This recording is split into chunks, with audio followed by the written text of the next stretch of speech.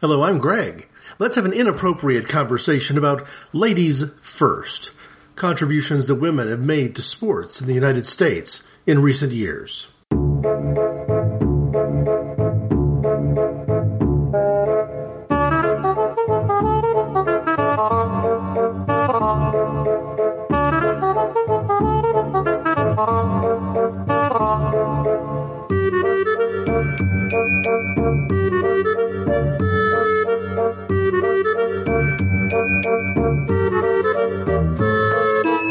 This has been on my mind as a topic going all the way back to the women's NCAA basketball tournament in the spring, and I got sidetracked a little bit, in perhaps a good way, by a music focus on some protest music, but Inappropriate Conversations is back to sort of the normal lineup, the normal approach to shows with this one, including an introductory moment. I want to start with a callback to something that happened a couple of years ago and revisit it. And I promise that even though it may seem to be indirectly dealing with women and women in sport, I will tie it all together. See, we're only just a couple years now past the Obergefell versus Hodges U.S. Supreme Court ruling that will be perhaps forever known under identifiers like legalizing gay marriage or things along those lines. And at the time that happened, I made a reference to an article that I first encountered from Freakonomics that I had mentioned before, perhaps even quoted a little bit here on Inappropriate Conversations. I shared it more widely on other forms of my social media, personal pages, for example, to try to help friends understand, friends who were confused, who didn't agree with what the Supreme Court's decision was, understand some of the differences. And this is truly from an economic perspective, but since it deals with marriage directly and women's rights and women's role in the workplace, I thought I would bring it up again here.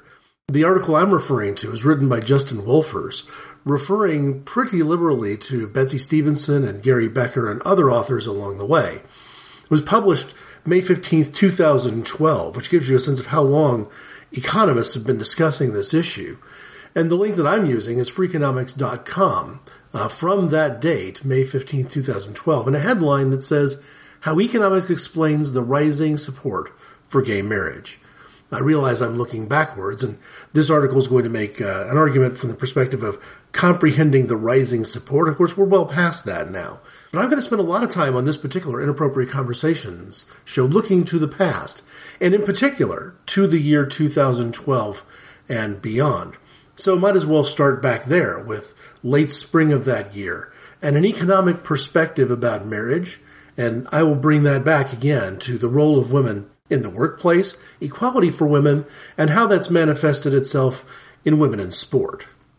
But first, a more lengthy quote than I've shared in the past, because I feel like this article is still the answer to questions that a lot of maybe my more conservative friends and family members have not yet fully come to terms with. It's going to refer, of course, to the Obama administration and the decisions that were made back then, but bear with me. President Obama's personal evolution toward accepting same-sex marriage has certainly made plenty of headlines. But perhaps the bigger and untold story is the evolution of marriage itself, and how the generational shift in how we experience marriage underpins rising support towards same-sex marriage. At least that's the idea that Betsy Stevenson and I, Justin Wolfers, the author of this article, explore in our latest column. Quoting that column, Wolfers says this: For our grandparents' generation, marriage was about separate roles, separate spheres, and specialization. Gary Becker, an economist at the University of Chicago, won the Nobel Prize partly for describing the family as an economic institution, a bit like a small firm that employs people with different skills to produce both income and a well-rounded household.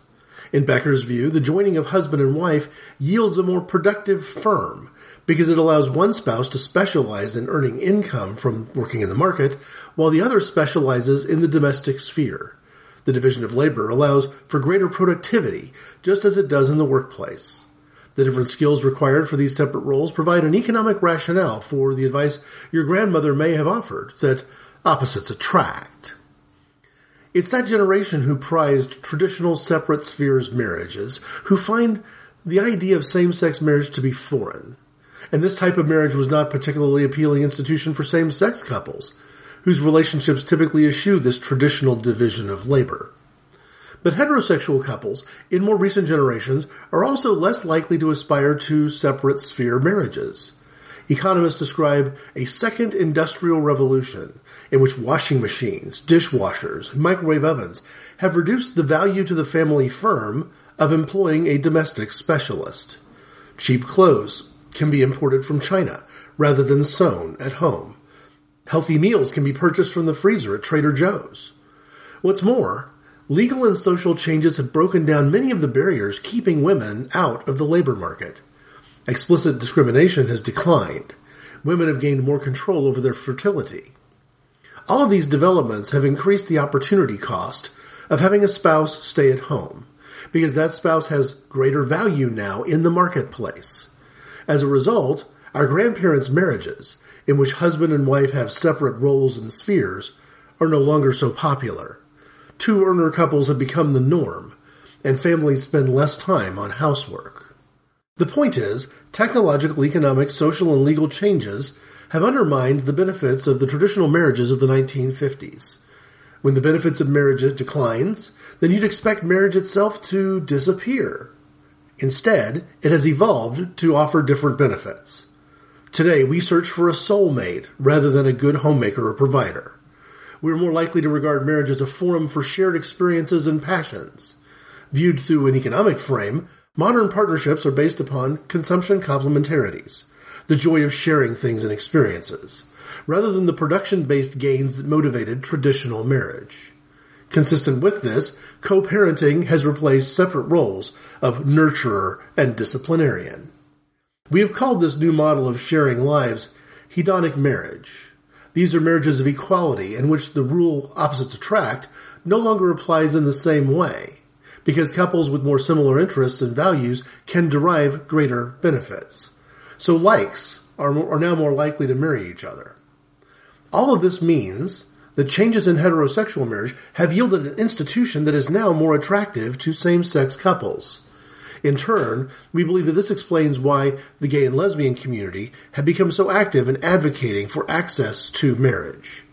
Moreover, these same economic forces may also explain why it is that younger generations are so much more likely to support same-sex marriage. For heterosexuals who have embraced the modern notion of marriage, the idea of same-sex marriage seems natural. These couples aren't any different from them. They love and support each other, raise kids together, and are committed to each other. They share values, desires, and interests. Not allowing them to marry is as arbitrary as not allowing couples of different races, ethnicities, or religions to marry. Looking ahead, we think these same factors will continue to reshape marriage. It is no coincidence that many of the opponents of same-sex marriage are also opponents of the ongoing shift to marriages of equality. Theirs is a futile battle.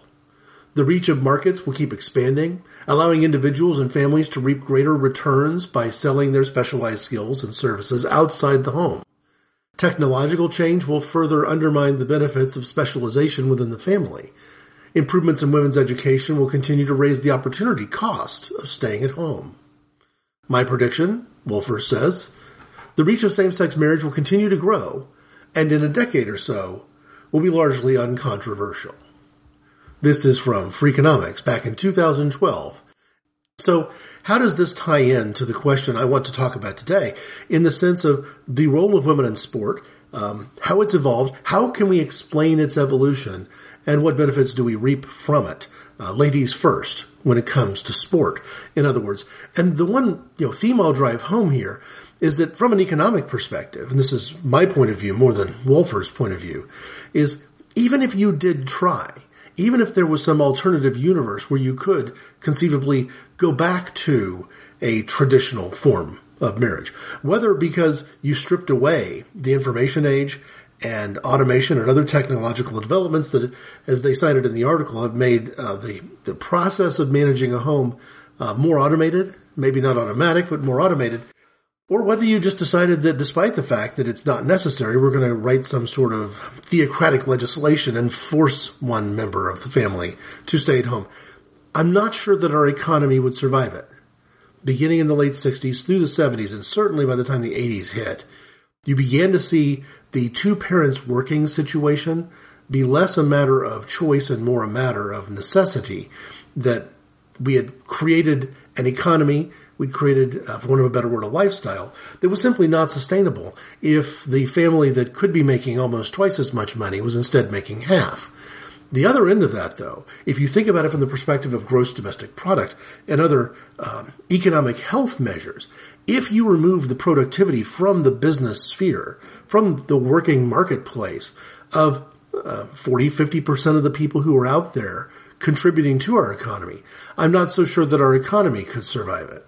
There are a couple of things that have gone on just in my lifetime that I think can explain why we're a little bit held hostage to our modern world, that these advances in technology, which have provided so many opportunities for women, have at the same time locked us into a situation where affording that requires more working capital inside the family, also requires more of us as a country, that we might not be able to survive without those additional workers. We wouldn't be able to generate the same amount of economic productivity without those workers. That's one aspect. The other aspect is what Eisenhower warned about in the late 1950s, the military-industrial complex. We can speak all we want to about how nice it would be to not be the world's leading manufacturer of guns and rockets and weapons of all sorts of varieties, and whether it would be a really good idea if we stopped exporting the tools of war around the world. But I'm not sure our economy could survive that either if what we called the defense industry suddenly disappeared. How would our economy react, and would we be able to recover? So it's enough to say that the common denominator between this article explaining what was about to happen in the next 5 years from when it was written to gay marriage was as much about the role of men and women in our workplaces and inside the homes as it was about anybody who might be gay or lesbian. That also, I think, has something to do with the role of women in society in general. There was a point when it became unreasonable, perhaps even untenable, for us to have women contributing in greater and greater ways within the workplace and still have barriers that were standing in the way of those women when it comes to equal access to education, equal access to scholarships, and other things. And this cuts to the very heart and soul of the main topic I want to deal with today. What sort of changes have happened in our society that has led us to a point where I would argue that, at least on the world stage, if you eliminate some of the bias that's still represented in American professional sports, and it's a worldwide thing as well, but at least when it comes to the area of what we might call pure sport, whether that be national events like the World Cup, or presumably amateur, or at least historically amateur competitions like the Olympics, women have truly emerged as among the greatest, most heralded athletes on the planet. And that is not a mistaken perception. I remember just a few years ago watching the Women's World Cup that was played, in Canada, where the United States won that World Cup event, and seeing the things that even if you just focused on just Carly Lloyd as a single individual player, the things that she was accomplishing. And you'd have to ask, well, for my generation, because I'm at least 20 years older than the women who play for the U.S. national team in the game of soccer, for my generation, was that actually possible? And the argument might be that perhaps rising to that level of sporting excellence might not have been possible, that something would have arrested that point of development before it could reach kind of the realized potential that we're seeing here. I think to explain this better, though, I want to dial us back again to the year 2012 and make an argument from the perspective of August of that year, Summer Olympic Games in Great Britain. This is an article from MotherJones.com under their politics heading from August 12th, 2012. It's co-authored by Tasneem Raja, Janae Lee, and Maya Dusenberry. The headline, U.S. female Olympians have won more medal points than all but 4 countries. This, a recap or a midpoint recap of the Summer Olympics that year in Great Britain. Here's the article. Title IX fans should be feeling pretty darn good. This year, for the first time, the U.S. team sent more women than men to the Games. 268 women and 261 men. And the ladies carried the Americans' team's medal tally. 30% of female American athletes had medaled by Friday. This is Again, an article written August 12th of that year, compared to 15% of their male counterparts. In fact, if the women were their own country, they'd be fifth in the overall count of medals. They've got a chart where they show both what if female Olympians were their own country and kind of how that stacks up, and also another chart which I will share as a graphic at inappropriateconversations.org that tracks the progress that women athletes have made from 1896 to 2008. Remember, at the time this article was written, the 2012 Olympic Games weren't quite over yet.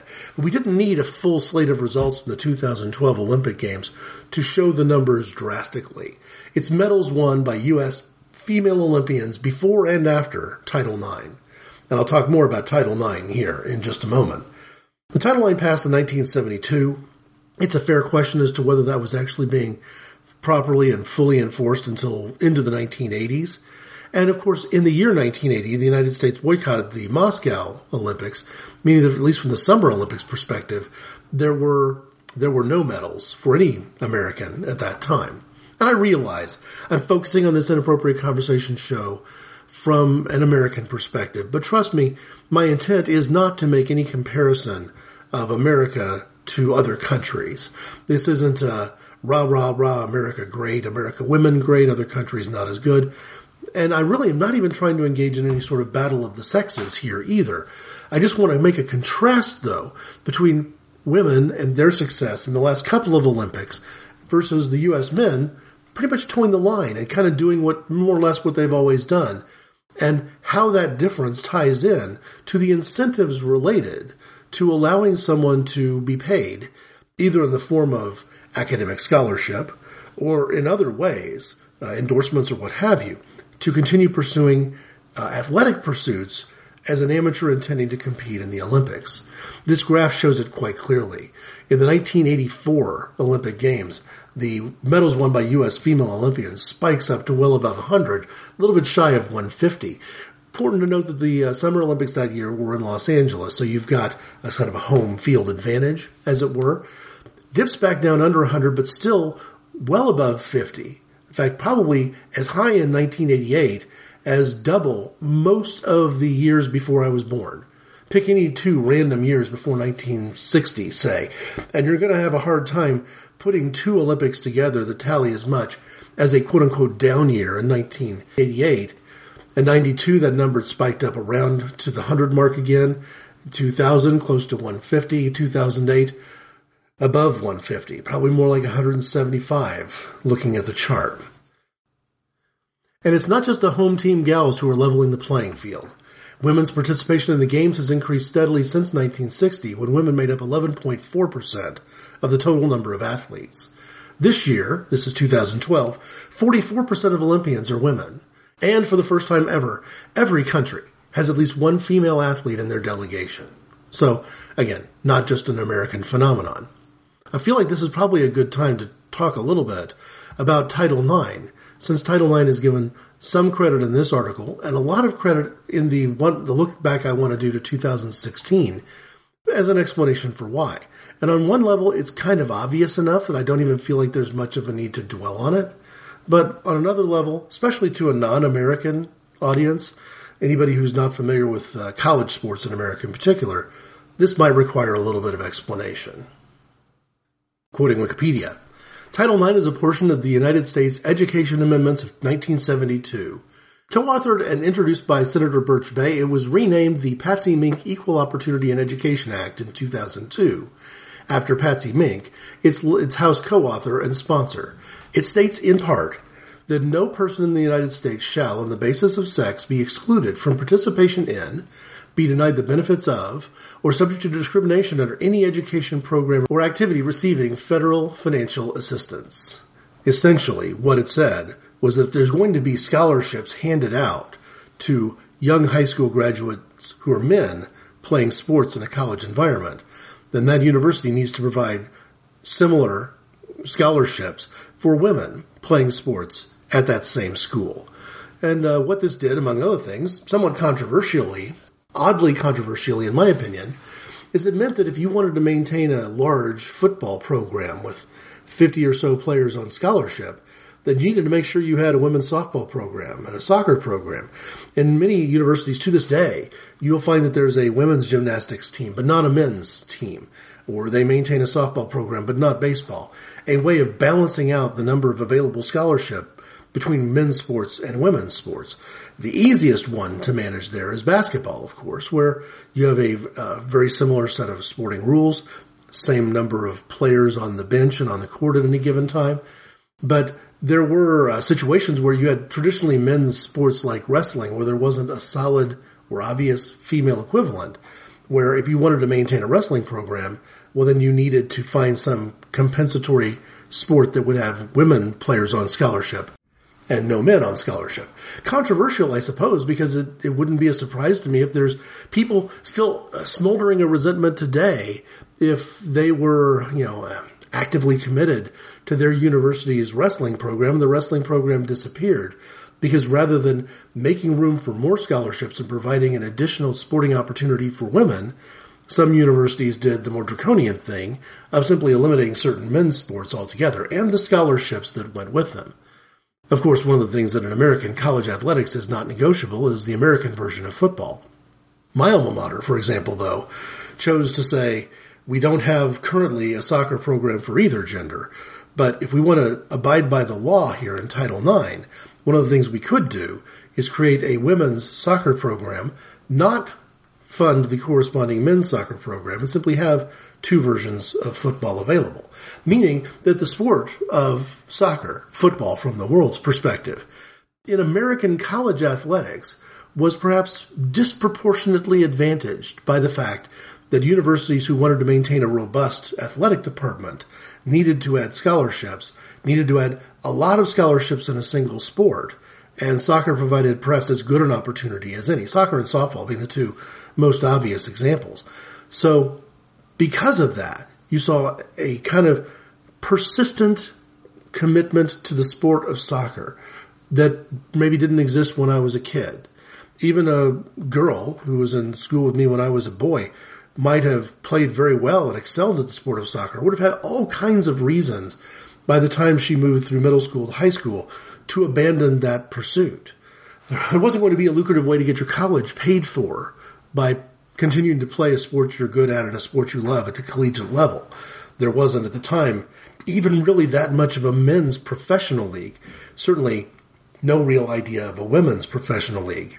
But just this one element alone, Title IX, using scholarships to pay for women who wanted to go to college, get an education, and continue to pursue and develop in sport at the same time.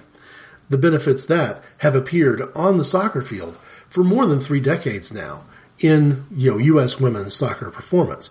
This is not the one in the most recent World Cup, the first World Cup that the U.S. women have won. But there was a gap in between. The difference is that in between that first World Cup and this one is that the U.S. women's team has maintained a fairly stable level of excellence, and the world has gone through what I'm going to call 2 phases of elevating their game. One phase right there at the beginning of that initial resurgence of Women's World Cup, and the other here recently. The U.S. women winning the World Cup in Canada has been followed up by, for a while, a victory lap of sorts with friendlies against a variety of nations that the U.S. women were continuing to dominate and win handily. But you could already see the signs in that World Cup tournament that other nations were beginning to cover the gap. And that has certainly been true in friendly competitions that have been played in the last 12 months, where the U.S. women's team's record of wins and losses is nowhere near as impressive as it was in the years leading up to the World Cup and, of course, in that World Cup run. Now, again, part of that is I think that the rest of the world is catching up, and it's a reflection of the influence that American sport has had on the rest of the world. We've seen it in men's basketball as well. You put a dream team out there for 2 or 3 Olympic cycles, and pretty soon, well, one of 2 things happens. Either the international community gets together and decides that basketball is not a sport we want in the Olympics anymore. We've seen that, examples of that like baseball. Or the other nations kind of begin to make meteoric improvements and step up their game. And we're seeing more players drafted in the NBA, not just international players participating and contributing, but players being drafted very highly from other nations' developmental programs. I think that's a result. If you set a high standard that others can aspire to, that aspiration is truly international. So in some ways, Title IX, its creation of the same incentives for women's athletes that men's athletes have always had, has had maybe a worldwide impact. Let's move forward 4 years, and instead of being caught right smack dab in the middle of the 2012 games, let's look at a recap of the Olympic Games from 2016. This one is an article from NPR. In a blog called The Torch, NPR's Olympic coverage, published August 21st, 2016, it is written by Greg Meyer with contributions from Katie Doggart, and it deals with a recap of the games that at that point had just ended. From the article, no one is flying home from Rio with more medals than the U.S. women. The full American squad, both men and women, won the most medals overall, 121, as has often been the case in the summer games. But first in London 4 years ago, and again in Rio, the U.S. women have captured most of those medals. The U.S. women took 61, the men had 55, and there were 5 in mixed events, including equestrian and mixed doubles tennis. How good were the American women? They won 27 of the 46 American golds. If the U.S. were divided into 2 countries, one male and the other female, those 27 golds for the women would tie them with Britain for the most of any country, put them 1 ahead of China, and far ahead of the American men and everyone else. This trend became clear in London, where American women won 58 medals of all colors compared with 45 for the U.S. men, the first time the women outpaced their male counterparts. As we noted before the Rio Games in a previous blog, American women were not always such a powerhouse. At the 1972 Olympics in Munich, the American women won 23 medals compared with 71 for the U.S. men. The women didn't win a single medal in gymnastics and had no golds in track and field. But that same year, the U.S. Congress passed Title IX, barring discrimination in education programs that receive federal funding. This has helped revolutionize women's sports at both the high school and college levels. American women are now dominant in many sports, including gymnastics, swimming, basketball, rowing, water polo, and soccer. Americans took gold in all those sports except soccer, where they were upset by Sweden.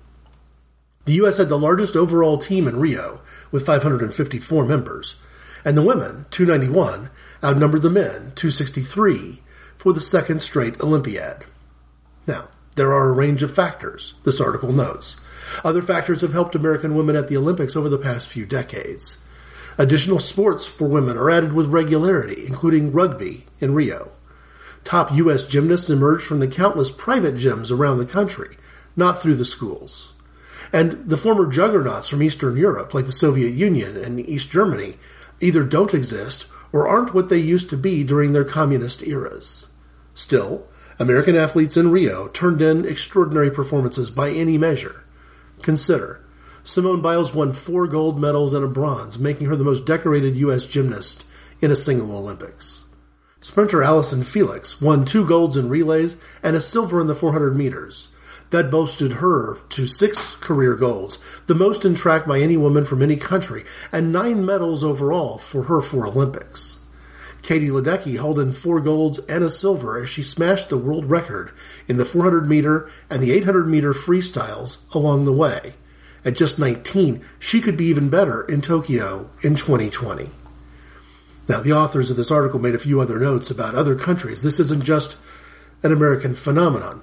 But the point that I wanted to make is that a seemingly controversial idea about what might happen in athletics if we treated men and women equally, what might happen in academics if we treated men and women equally, a notion that was so controversial in 1972 that when the movie The American President was made 2 decades later, it was still being discussed as an active plot point. The suggestion, I think an accurate suggestion, is that whether members of Congress or lobbyists might take the opportunity to twist the arm of a brand new president and see what he could do to roll back that Title IX nonsense. Well, that Title IX nonsense has a lot to do with American success on 2 fronts. First, the Olympics are a pretty good indicator of amateur sports success. Coming along every 4 years, It's not an annual event, so there may be other indicators along the way between these 4 years. I focused on the summer games. It's where my interest truly lies. And it is fair to note that you would expect perhaps to see in colder climate countries that maybe winter sports would be more, you see more success perhaps from the Swiss and the Canadians in games that are played outside in the snow, for example. But focusing within those biases, it's still very clear that the investment has paid off. The argument that I would make, tying back to the economic article from Free Economics I shared at the very beginning, is that we shouldn't underestimate the impact on our economy either. If more women who are going to be entering the workplace because of the nature of shifts in our culture, but perhaps even very necessary in the workplace in order for us to sustain any sort of growth in GDP. To succeed there, need to be educated. To be educated, need to figure out how to afford it and pay for it. And perhaps being an aspiring U.S. women's national team soccer hopeful is a great way of getting there. If, somewhere between the early 1970s and the late 1980s, universities that might educate you to be that productive member of the workforce also have an obligation to provide you the same scholarship opportunities that male athletes are provided. And the biggest, perhaps, opening there, the largest number of scholarships in any one sport may be falling towards soccer, can explain both of these at the same time. The success of women athletes at the Olympics, the U.S. women's soccer team setting a new standard, I think, for excellence in the game and winning the most recent World Cup, with the fact that our economy has continued to maintain itself, even through some very difficult and frankly self-inflicted economic trials here in the last 5, 10, 15 years. But do we do that if we suddenly had some sort of theocratic notion that no women are allowed to work in the workplace and that there's no reason for women to go to college and get educated and it's unfeminine and unseemly for women to be playing sports?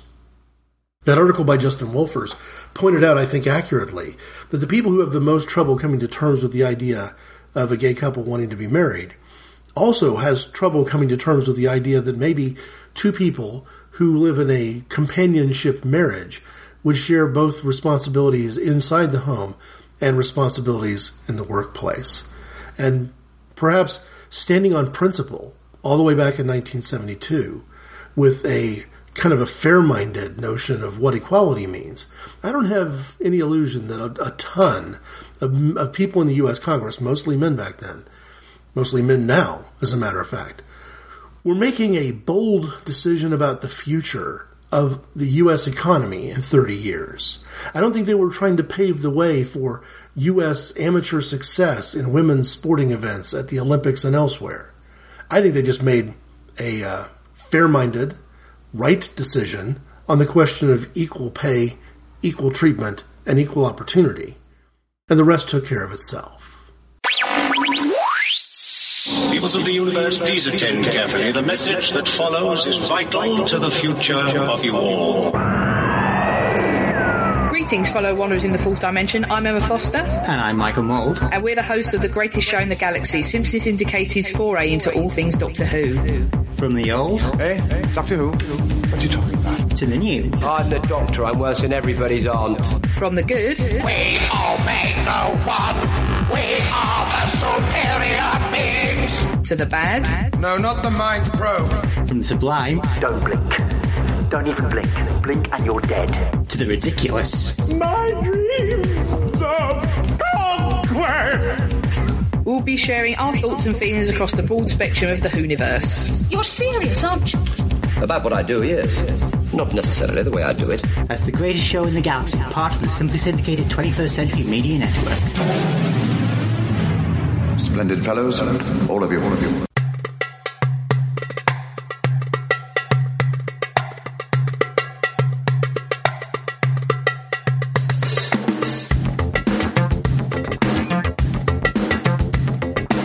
When I missed the opportunity to talk about this impact of Title IX on sports during the NCAA women's basketball tournament, my next focus was the month of June. Because our different drummer this week, Pat Summitt, was born in the month of June, 1952, and died in the month of June a year ago. And I, of course, missed that timeline as well. I had things going on in my life in the month of June that simply needed to take priority. But that doesn't stop me from my desire to take advantage of, if not within a year, within not much more than a year, to take a moment and recognize the incredible, frankly, achievements of Pat Summitt, and to do so in the context of women's sport in particular, and her contribution to what might be right now the most impressive showing. There is a professional soccer league in America for women, but I think there's perhaps a more successful avenue to professional career for basketball playing women than even soccer playing women. We'll see how that develops over time.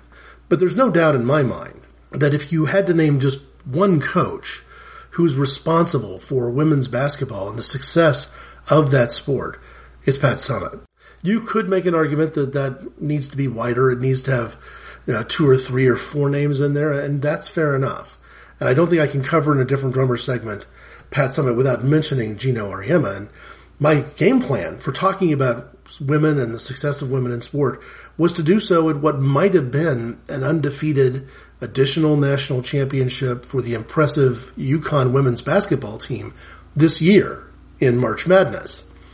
That didn't actually happen because in the Final Four, in one of the most thrilling games I've seen this year in any sport, Mississippi State upset UConn and knocked them out of the tournament, kind of ending that undefeated title-winning dream season.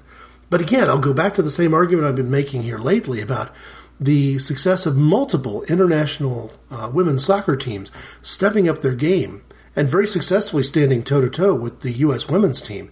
In some ways putting a challenge to the U.S. women's team that they need to continue to evolve or slip back into the pack. Mississippi State standing up to UConn and winning that game is just another indication of what happens when a standard of excellence is raised and everyone else rises to the occasion. I think across the board, not just in the SEC, where Tennessee played, and on the Eastern Seaboard, where Connecticut plays, but even in the Big 12, where Baylor made a name for themselves a few years ago, you're seeing lots of women's basketball teams rise up and set a standard. And women's basketball had successful coaches, successful players, impressive teams before Pat Summitt started to coach. It's not hard to look back at some of the teams that were contemporary to the beginning of her career from Louisiana Tech and Texas. Individual players like Cheryl Miller from USC and say, well, this sport didn't begin with Pat Summitt. And I'm not even sure that at the very beginning of Pat Summitt's career, most of us had any clue. I might have been a decade in to ignoring the University of Tennessee, because they're not my team, before I actually stopped and noticed and said, there's something going on there that is really, really significant. For a coach who is tough as nails, and in some ways called to mind some of the more authoritarian coaching figures that I frankly rarely celebrate, seeming to represent some of the better qualities of Bobby Knight without any of the negative qualities, being every bit a teacher-professor type as John Wooden, and being very focused on the game first, having a low-drama, no-drama approach to things, while all at the same time being just absolutely tough as nails. Let me just rattle off some of the facts from Wikipedia, not that I think that most of them need to be shared. If anyone's not aware of this particular coach, who has more wins than anyone else in NCAA basketball history, then something's seriously wrong. That if our standard is still so gender divided that we put adjectives like women's in front of some sports. The joke that I heard on some other podcasts, a joke that I frankly wholeheartedly agree with, as an American citizen anyway, is that from a U.S. perspective, maybe we should start calling the World Cup that the U.S. women won in Canada, the World Cup, and start dropping the men's adjective in front of the other World Cup, where the U.S. has frankly never been all that successful, at least not in my lifetime. So I reject any dismissive claims about Pat Summitt being a women's college basketball coach, as if that's somehow fundamentally different from college basketball in general. Here's the Wikipedia entry. Patricia Sue, Pat Summitt, was an American women's basketball coach who, over the course of her career, accrued 1,098 wins, the most in NCAA basketball history. She served as the head coach of the University of Tennessee Lady Vols team from 1974 to 2012, incidentally, her entire coaching career with that same team. She retired at age 59 because of a diagnosis of early-onset Alzheimer's disease. Summitt won 8 NCAA championships and NCAA women's record when she retired, a number surpassed only by the 10 victories won by UCLA men's coach John Wooden, and the 11 titles won subsequently, some of those, by UConn women's basketball coach Gino Auriemma. She was the first NCAA coach and one of 4 college coaches overall with at least 1,000 wins.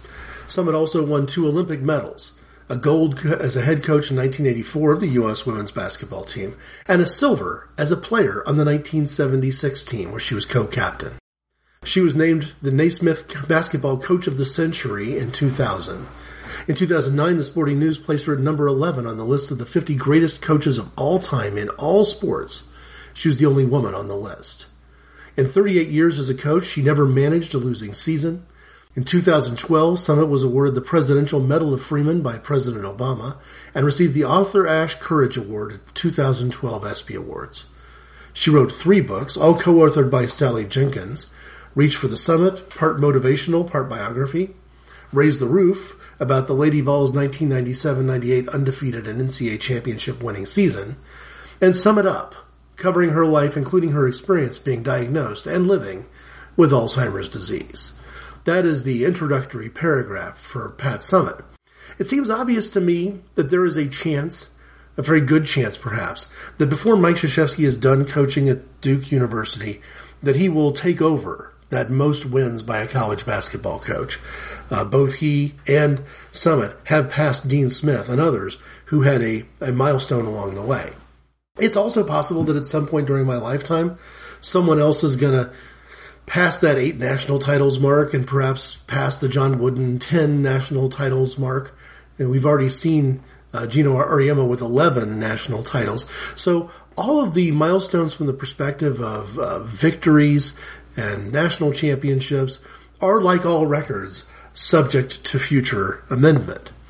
But I'm not sure how long it might take before we see another coach who, first off, spends an entire career at one university, produces winning seasons along the way, with very few exceptions, 20-plus and often even 30-win seasons along the way, and retire with dignity in class on her own terms, literally passing the mantle to the assistants that she brought in along the way. The list of people who were part of her program, whether her son or assistant coaches or former players who've moved on to be coaches, is also a very staggering statement about the legacy that she's passed on. You wonder whether or not there could be a successful professional women's basketball league if it weren't for 2 things. First, the inclusion of women in the same facilities and locations where the NBA already has basketball cathedrals established. More on that in a minute. But second, the coaching family tree, the players that have come through the system, who have gone on to deliver not just Olympic performances in women's basketball, but professional performances in the women's NBA. All of these, if you remove Summitt from the picture, and by and large assume that you're going to remove some of the success that the University of Tennessee had in the process, does any of this happen? Are any of these good things available? Is she that much a low central foundational peg in the Jenga game, so to speak? I don't want to be overdramatic and say the whole thing might come crashing down without her. There's 2 factors here that I think are significant and important. But Summitt has a role to play, in many ways, in both. The sport had enough credibility that it was clear that there were enough players of incredible, top-notch talent, well-coached, well-drilled, well-trained, who were capable of playing professionally and had nowhere to do the playing. I'd like to call out, critically, sports commentators, both through ESPN and through other networks. Jim Rome comes to mind as an example of people who've used pejorative terms like gravy train to refer negatively to the success of the WNBA hinging upon what happens at the NBA level. To me, this isn't a criticism. It's a roadmap. It's how you do it. In the United Kingdom right now, women's soccer is not paying its own bills. But it's possible because there are already academy fields and stadiums and all the other pieces and parts in place to provide an if you build it, they will come opportunity for spectators to come and watch women play the sport of their team. There is a Manchester City women's team to go with the Manchester City men's team, for example. Likewise, Arsenal, Chelsea, so many other teams that are part of the Premier League in England. You've got a stadium, you've got facilities. Why not use them? The WNBA got there first, in my opinion, and is not all the way there just yet. These things do take time, but the fact that women's sports are being played in the same cities where there's already stadiums isn't a bad idea. It's in fact a good idea. And anybody who calls it a question could probably be accused of not understanding the business of sport. I don't know that we could accuse Pat Summitt of having the greatest understanding of the business of sport. And I think she kept it that way intentionally. None of the articles I've read give me much insight, and I haven't read the 3 books, to understand how many times she said no to offers to take on professional positions. I guarantee it happened. She was offered, in fact, to take over the men's basketball program at the University of Tennessee on more than one occasion, and in each case turned it down. Part of this is understanding what she felt like her calling was to do and where she was making a significant contribution, perhaps recognizing this before any others, including people at the University of Tennessee, recognized it. But by finding a spot, making a contribution, and frankly not really caring that much whether people liked it or not, Summitt has made an impact to sport that dovetails nicely with the impact of Title IX. And I believe we're going to continue to see the results of that, both at the amateur sports level and increasingly at the professional sports level for quite some time. I'm not sure that in the realm of women's sports, if we want to move the adjective back and have a conversation in just that narrow perspective, we're ever going to see anyone who's going to make quite the contribution, at least not from the coaching ranks, for the rest of our lives.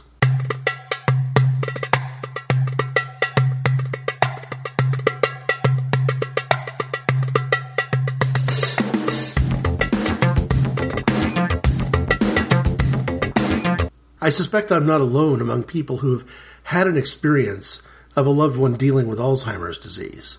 It is incredibly difficult, if not impossible, actually, to deal with that disease with dignity.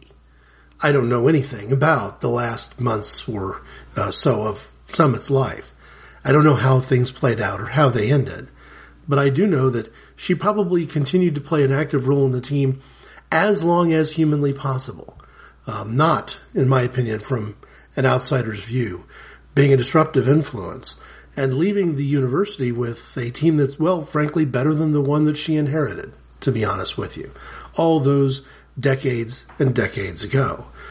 So I think it deserves an extra special credit for someone who, continued to contribute long after she might have just said, hey, I've got a diagnosis.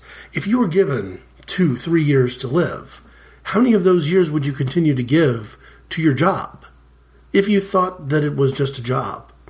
I think part of her success and part of the influence that she's had, not just on women's basketball or even more narrowly college women's basketball or Tennessee women's basketball, but the impact that she's had upon sport across any level you want to cut, both, again, nationally and internationally, establishing that women's basketball is a game to which international teams may aspire. We may very well see an elevation in the quality of play internationally in women's basketball, not just Australia, but other countries, because the bar has been set and it's not particularly impossible to reach. I don't suspect there's ever going to be an occasion where the International Olympic Committee gets together and decides that there's no place for women's basketball at the Olympics, meaning we may see the quality of sporting excellence in basketball, as it has with soccer, continue to rise. Part of that is due to quality of facilities and good economic use of facilities. Once you build a stadium, you might as well have more than one team play in it. Part of that is due to the individual head coaching excellence of people like Pat Summitt and also her rival, Gino Auriemma. I will say that if a neutral fan who doesn't pay any attention to American college basketball wanted to watch some American women's college basketball, well, recently, the game to watch is obviously the semifinal this year between Mississippi State and UConn. But actually, that Connecticut team is probably the best way to go for looking at games over the past 10 or 15 years. All of the matchups, whether it be regular season, or postseason between Tennessee and Connecticut, truly clashes of the titans, the kind of thing that if it were men's professional basketball, you might see ESPN 30 for 30s about a rivalry that perhaps maybe not quite as epic, at least from a pay scale perspective, as the Lakers versus the Celtics. But in the women's game, every bit as epic. But in addition to equal access to facilities, in addition to individual greatness from individual players and coaches, the other factor may have just been that in 1972, for whatever reason, the United States Congress decided that equal access meant equal access, and somewhere over the course of the next 20 years, made good on that promise. What we've been experiencing ever since is the reality of what can happen if you treat people equally. If you treat people fairly, with dignity, and with respect. If you don't make decisions about what somebody's capabilities are based on nothing more than a stereotypical list of external characteristics, like gender, like race, like religion, like ethnicity, like family background. Women are not the only ones who could benefit from this particular shift in our society. We still don't quite have right the way we handle race as a society. We clearly have backslid, if anything else, on the way we handle family background and religion and ethnicity and immigration, for want of a better word. But a lot of the greatest things that have happened in this country in my lifetime have happened from people who either directly were immigrants or their families were immigrants, especially if you go back to the level of grandparents coming to this country. We've seen what can happen in a gender divide when you treat people equally. I wonder what might happen if we apply that same standard as rigidly, as aggressively, as doggedly in other aspects of our society, whether that be race, creed, or sexual orientation. If you'd like to put some dialogue into this conversation yourself, I can be reached at ic_Greg at hotmail.com. I have a Twitter handle at ic_Greg. I have a Facebook page for inappropriate conversations listed as a cause. There also is one for the other podcast that appears in this feed, Walk the Earth. SoundCloud, ic_Greg is a way to find audio clips of the oldest shows. And by oldest, I've moved up into the hundreds now, and I'm going to continue moving forward, sharing clips on SoundCloud to give people an audio hint of what those shows are all about. In the meantime, thanks for listening.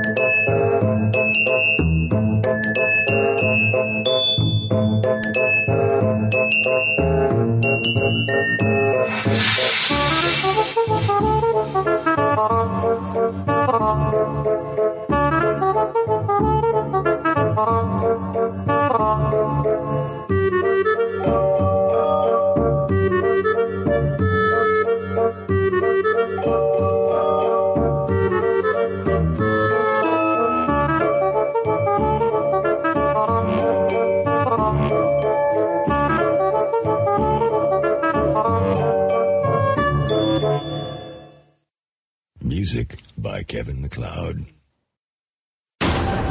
This show is part of the Pride 48 network. Find more shows over at pride48.com.